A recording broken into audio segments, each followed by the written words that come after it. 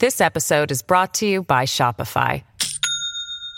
Do you have a point of sale system you can trust, or is it a real POS? You need Shopify for retail. From accepting payments to managing inventory, Shopify POS has everything you need to sell in person. Go to shopify.com/system, all lowercase, to take your retail business to the next level today. That's shopify.com/system.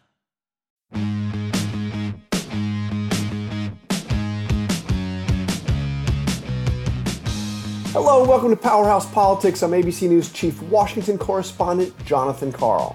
And I'm ABC News Political Director Rick Klein. So Rick, we have a lot to talk to today. We're going to be talking to the governor of Arkansas, who I think is going to have some very interesting things to say. But first, a quick note on something that we heard President Biden announce just yesterday. He has moved up the date with which every adult American will be eligible for a coronavirus vaccine to April 19th, moving this up 2 weeks. I mean, this is really, first of all, it's a great thing. I know you've gotten your first shot. I've gotten my first shot. I think I heard before the show started, Trevor Hastings, our executive producer, got his first shot. But really an amazing accomplishment. And can I read you from the lead paragraph in the New York Times about this story? Oh, go for it, yeah. Okay. President Biden on Tuesday moved up by 2 weeks to April 19th his deadline for states to make every American adult eligible for the coronavirus vaccination. That's what I just told you, right? Comma, listen to this following clause. Following the lead of states around the country that are already meeting that timetable. So this was announced with a lot of fanfare, got a lot of coverage. Our team pointed out shortly afterwards that, do you know the number of states that have already said that is their timetable, that they would make everybody in their states eligible by April 19th? There's 50 states, right? There are a total of 50 states 50 in the states. United States, yes. Yeah. There was a candidate once who said 57, but there's 50 states. Right. And D.C., District of Columbia, add them in there as well. What are we talking? I don't know, probably like 47, 48, 49? Where do we stand? So according to our team, 49 states. 49, okay. And the lone exception was Hawaii.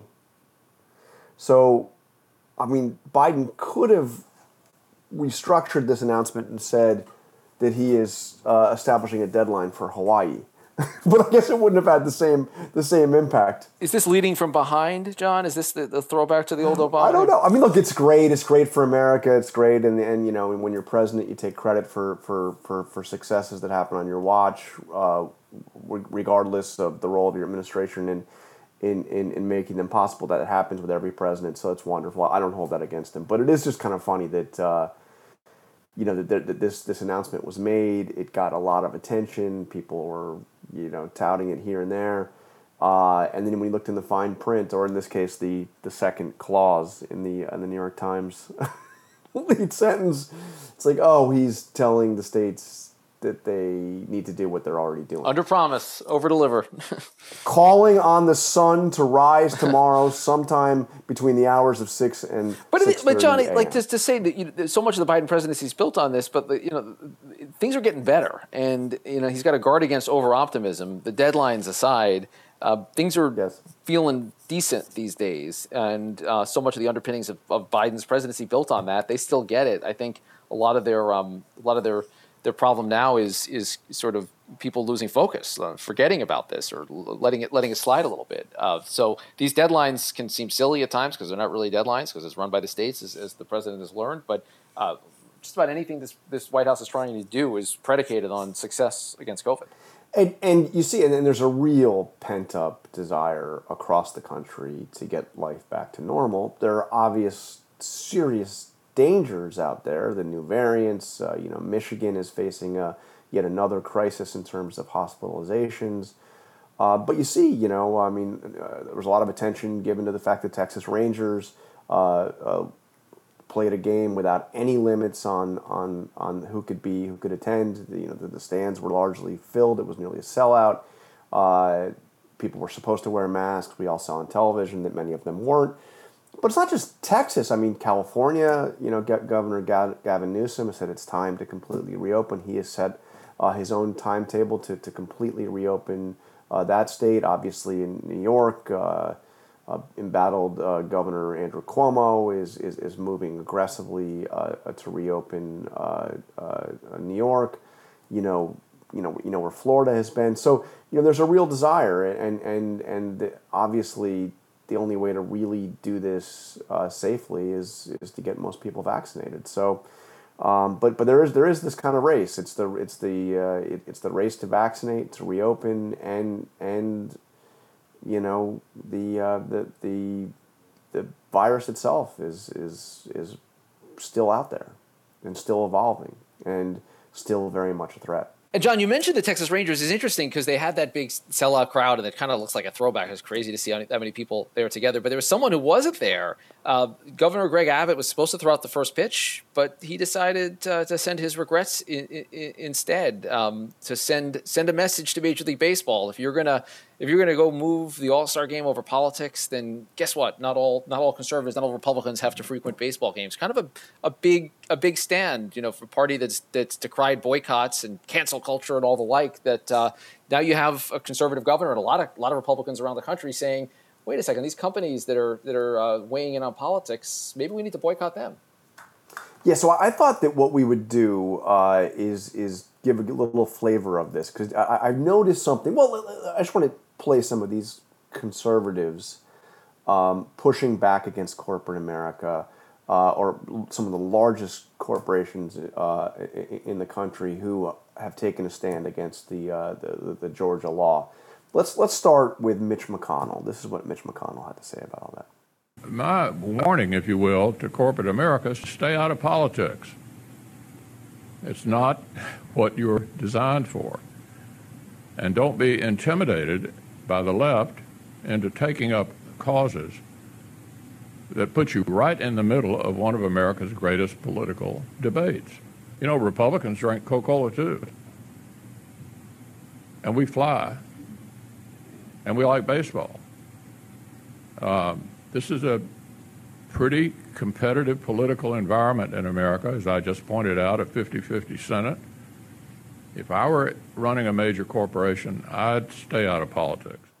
He would stay out of politics if he were running a corporation, but he's not running a corporation. He is leading the Republicans in the Senate, and he is simultaneously criticizing those corporations, but of course seeking donations from those corporations. Well, he went on to say very specifically, "I'm not talking about political contributions, John." And for Mitch McConnell is, don't do that. And Mitch McConnell.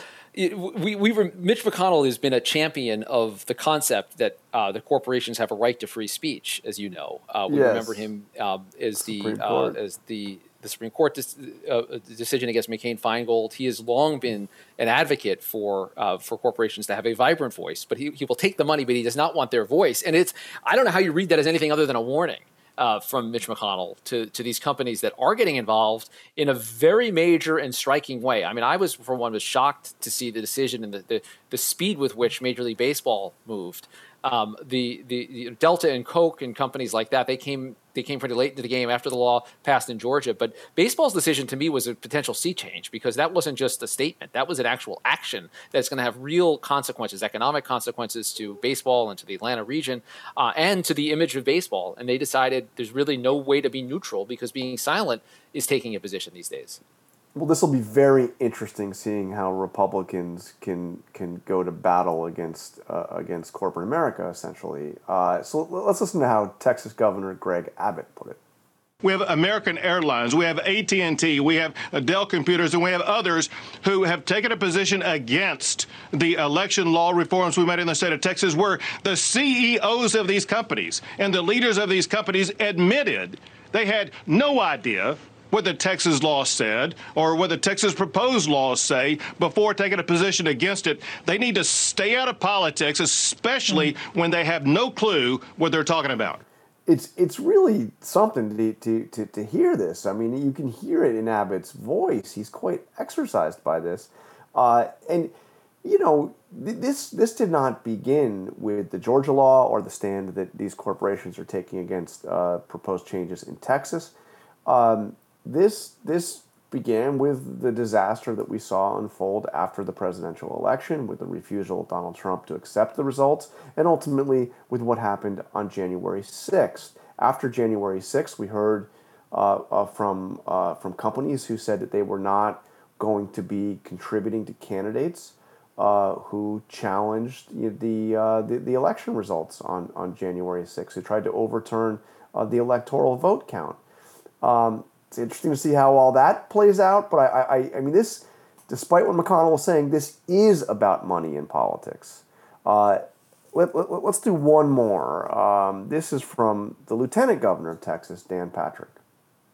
And all of these businesses in Texas, it used to be where you came to the legislature to talk about policy that may have impacted your business, regulations, financial issues, tax issues. Stick to that. Because let me tell you something. You keep meddling in issues that people have elected Republicans or Democrats to address. You keep meddling in these issues without any understanding or even reading bills, and you're turning off 50% or more of your potential customers. You've meddled in a lot of issues lately. I'm not a big believer in boycotts, but people will make up their own minds. Again, they're taking it to the man, Rick.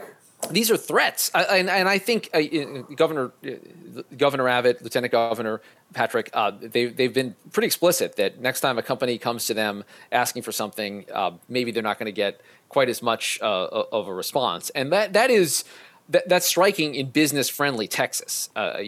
Texans love to tout that business-friendly atmosphere they have, special tax treatment, the favorable regulations. All of those things make Texas an attractive place. But there's a cost that companies now see in doing business in a place like Texas. So Texas is the next one up, John. As you know, the state Senate there has already passed a bill that's roughly comparable to the Georgia bill. It's going to go through the process now in the House of Representatives, maybe even later this week. It looks like it's on a glide path to becoming law. And to me, this is where the rubber really hits the road, because the Georgia action all happened after the bill was signed. The legislature's done there. They're not going to go back and change it. But in Texas, it's still a live issue. It's also a live issue in Florida and Arizona and a whole host of other states that have a lot of big companies that do a lot of big business. And the cost of doing that business is now measured in slightly different ways, both in terms of the blowback if you don't get involved, and now the very real threats if you do get involved. And I'm sure you saw over the weekend, John, that President Trump calling for a boycott of a whole list of companies,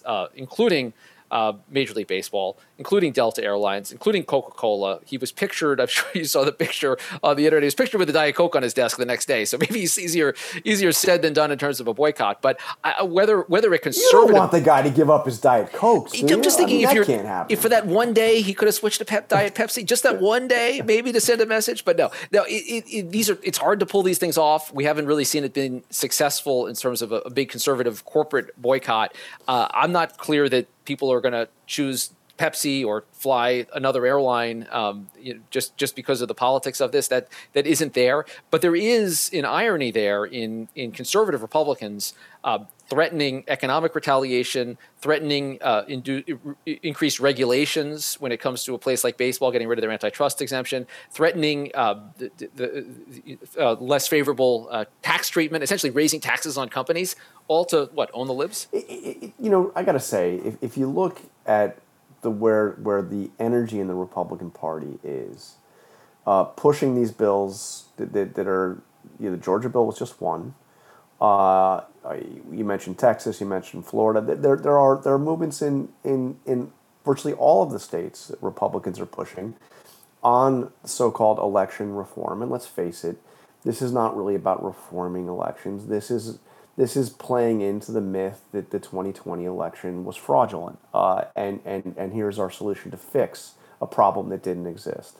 You also see in state after state Republicans pushing issues that target transgender people, transgender athletes, and the like. It seems like there's a real risk for the Republican Party of becoming a party that is proposing solutions to problems that don't exist, and is promoting causes that are aimed at riling up and energizing the right wing of the party, as opposed to becoming and playing the role of the kind of loyal opposition to to the majority party.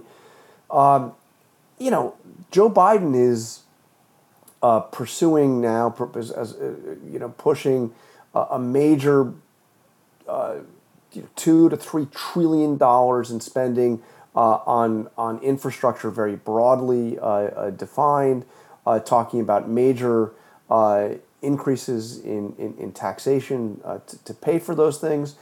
Those seem to be areas where you would expect the Republican Party to be out there and be very active in the debate, and perhaps reaching out to allies in corporate America in making those arguments, and certainly that is part of the debate that's going on. But the energy is on these other issues, and here we just played three key figures in the Republican Party who are there at the barricades railing against corporate America. It's a very strange time for the party.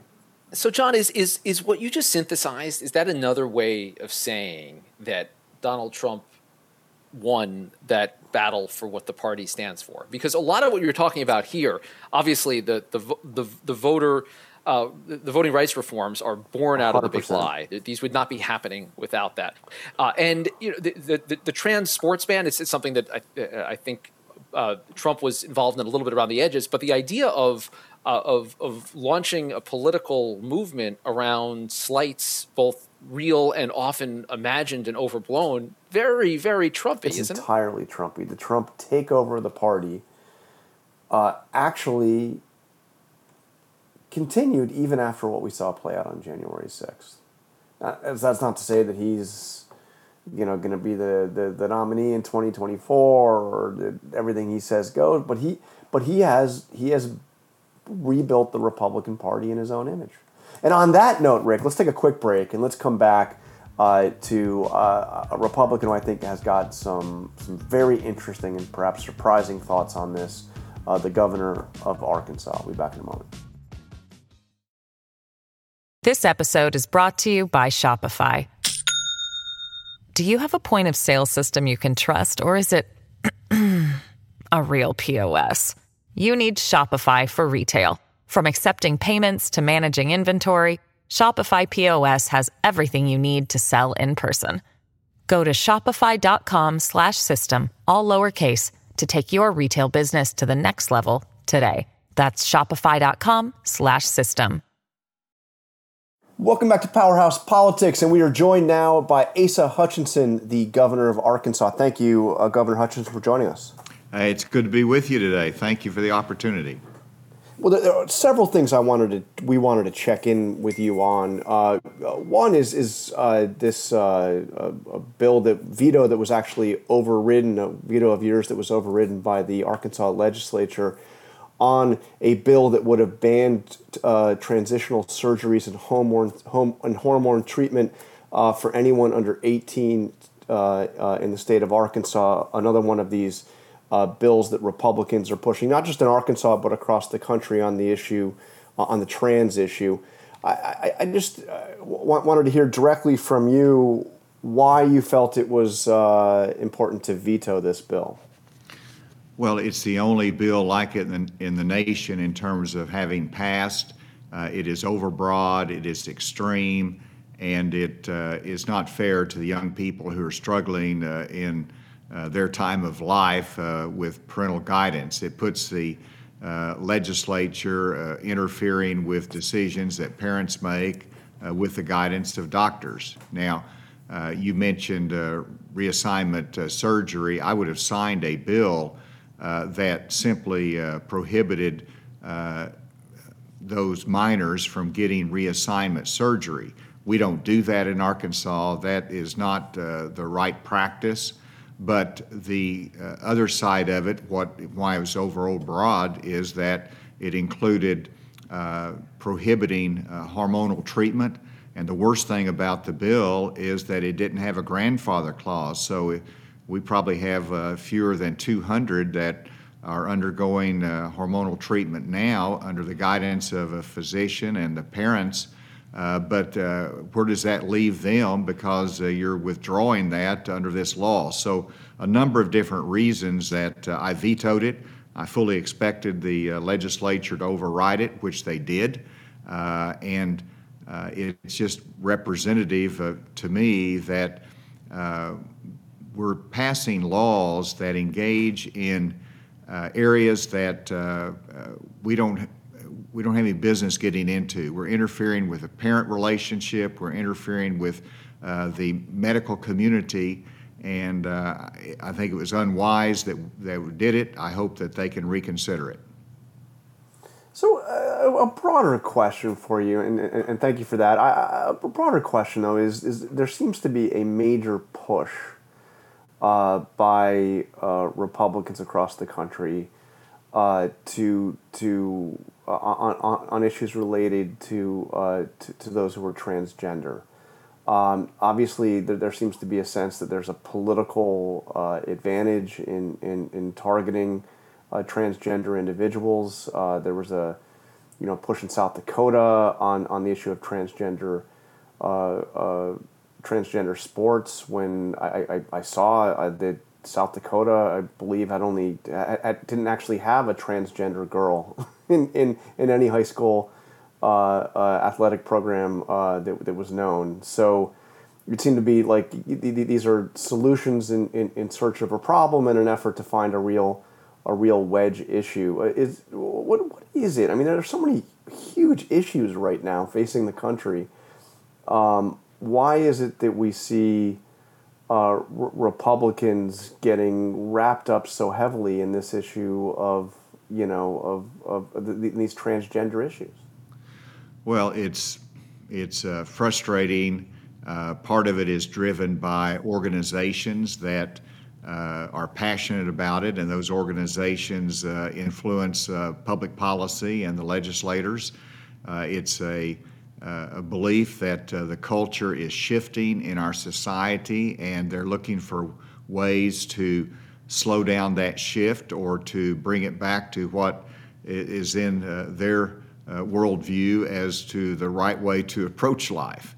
And so a combination of those factors, and I might add that, one, you're right, many times we're passing a law that is a non-existent problem. It addresses a non-existent problem, and I've always believed that if you do it in that fashion, you're going to have unintended consequences because you're not dealing with something concrete. So I think it's a bad policy. Now, I have signed, as you mentioned, the Girls in Sport, and you have to take each one of these separately. And the Girls in Sport bill said that you could not be a biological male and compete in girls' athletics and girls' sports. To me, that protects the integrity of the sport. I signed that, but it did give people the impression that this was anti-transgender. And then there was a medical conscience bill that said doctors in non-emergent situations can say I have a religious or a personal conviction against a particular procedure. And to me, that's protecting the right of conscience, and I signed that. But at some point, how many of these bills are absolutely necessary? And so when this third bill got to me, I just said, this is not fair to our young people that are struggling. It's not good policy. And even from a Republican Party standpoint, we've got to first think in terms of the government doesn't need to be involved in every decision. If we're going to be a party of a restrained government and limited government, then we actually have to practice that at some point. And so all of them are tough decisions, but that's where I came down on it, and I hope Republicans across the country can rethink this movement to enforce social policy in every way through legislation. I don't think that's where Ronald Reagan, I don't think that's where the limited role of government should be applied in every instance. By the way, Ray, just one quick comment on that. I mean, let's just pause for a second and consider what you just said.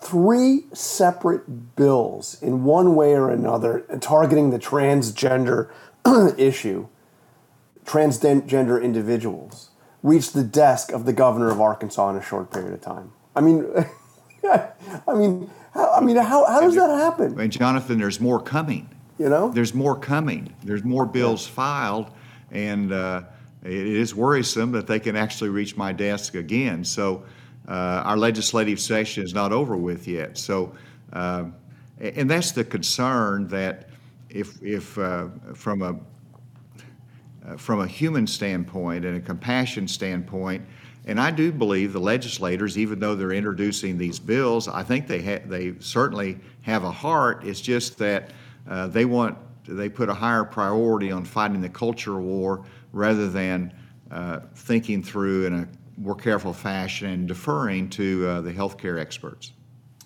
Yeah, and on that point, Governor, I mean, the culture wars are not new as either conservative or liberal issues. But the point you make about straying from conservative principle in service here, how do you see that developing? Is it purely a function of these of groups that are pushing it? I mean, these not to rub any salt here, but you were overridden. It wasn't even close in the legislature. A lot of Republicans in your state seem to think this is good policy, notwithstanding conservative principles. What has happened to that vision of conservatism that I know you, over a long career in Congress and as governor, were trying to adhere to? Well, we've veered from our intellectual concepts of a limited role of government. I remember Bill Buckley, who was an intellectual foundation for the conservative movement, and then Ronald Reagan and how he viewed it. And obviously, I'm pro-life, and so I sign anti-abortion bills because it's about protecting life.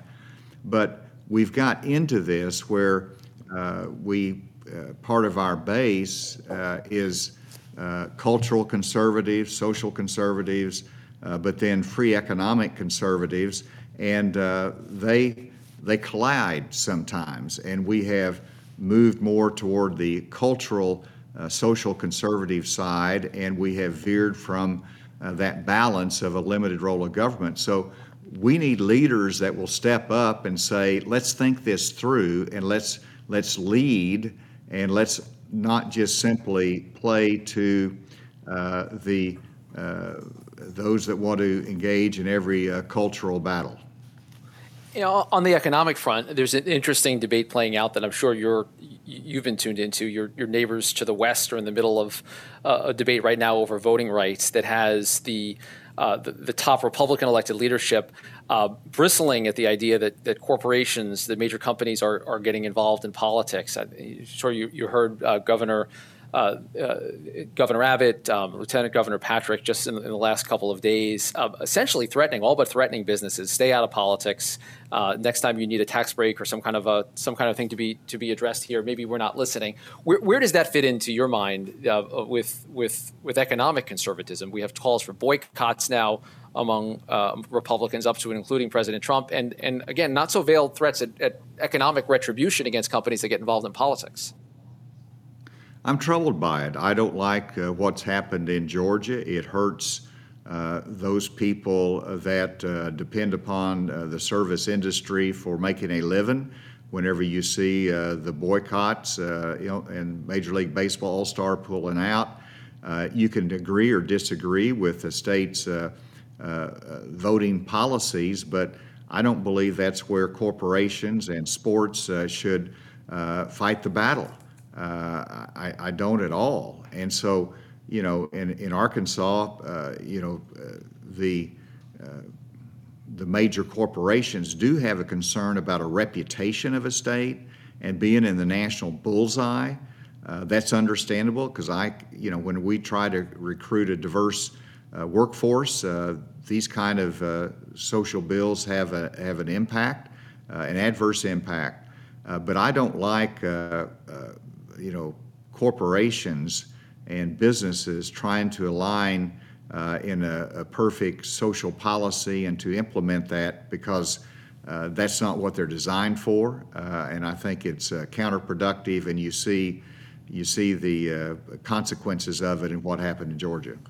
Well, what about from the other direction, though? I mean, essentially, you've got boycott calls now from some Republicans as well against some of the major companies, and a conservative backlash that some are trying to stoke against Major League Baseball. Is that appropriate as a response? Is it appropriate for Republican leadership to say, you know what, if you're going to get involved in policy, then maybe I won't be quite as amenable to the next time you have an ask for us? Well, I think you almost have to evaluate it that way. I mean, you get pushed at, you got to push back, and that's one of the consequences of corporate America trying to define social policy and the direction of our country in that way. They're yielding to a lot of pressures that they have, but they have to understand how dangerous a path that it is.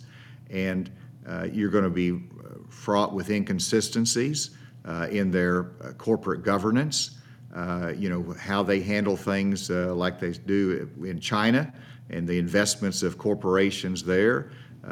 Here's the United States. I guess you could argue, well, this is, their home country. They ought to be influencing it. And the Supreme Court has said corporations can engage in political activities. So it's the season is ripe to do it, but I just think it's unwise. But they have to understand there will be retaliation from those that are on the losing side of a particular issue or an action that the corporation takes. So I think it's a dangerous direction for corporate America, and we need to pull back from it. So before you go, Governor, I want to ask you about your role in the Republican Party, because it's interesting. I've known you since you were a freshman in the House. I remember your role in the impeachment hearings and trial of Bill Clinton way back when.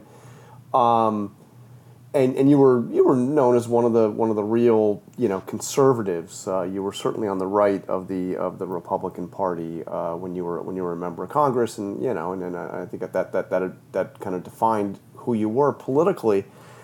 I've seen you emerge in recent months as somebody, one of the few prominent Republican voices willing to push back, and sometimes push back quite hard against Donald Trump and against the kind of Trump takeover of the Republican Party. You didn't buy into the election fraud allegations. You recognized Joe Biden as the president-elect when many others were not.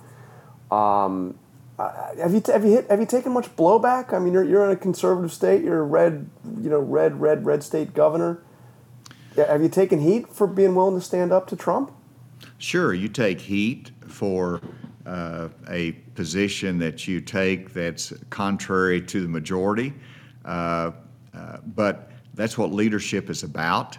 And I've spent my life building the Republican Party here in Arkansas and nationally, and I think its principles are important. And people know me, as you said, Jonathan. I've been a conservative for a long time, and my conservative record is pretty good. Whenever you look at the tax cuts that we've had, the private sector growth that we've had in Arkansas, the steps that we've taken to protect life, and so it's a pretty conservative record, and people know that. I want to use the political capital that I have to help shape the direction of our country in a positive way, and we're at a defining moment. We're always at a defining moment in our history, but for our party, we've got to get back to the basics. We've got to get back to some those limited government principles, and we've also got to get back to broadening our base and not narrowing it. That's what politics is about, and if we're not careful, the Republican Party is going to find itself shrinking rather than expanding. So you are term limited, so you cannot run for re-election. Obviously, Sarah Huckabee Sanders is one of the perhaps the most prominent candidates, saying already she'll be running next year. What's your future, and what do you make of her candidacy? Oh, she's in good positions. She's obviously leading in the polls that are out there. She does have an opponent, Leslie Rutledge, who is our Attorney General. So there's a primary contest, and I'm staying out of that. I think wisely so. But there's going to be a conservative governor that follows me here in Arkansas.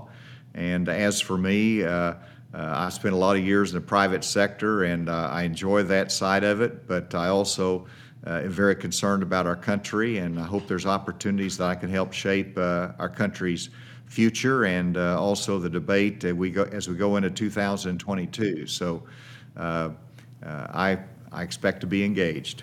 All right, Governor Asa Hutchinson of Arkansas, thank you for joining us on Powerhouse Politics. Great to be with you today. Thank you. Thank you, Governor. Appreciate it. And that is all the time we have for Powerhouse Politics. I want to thank our incredible team, Adia Robinson, and, of course, Trevor Hastings, the Chief Executive. Thank you for listening, and we will be back next week.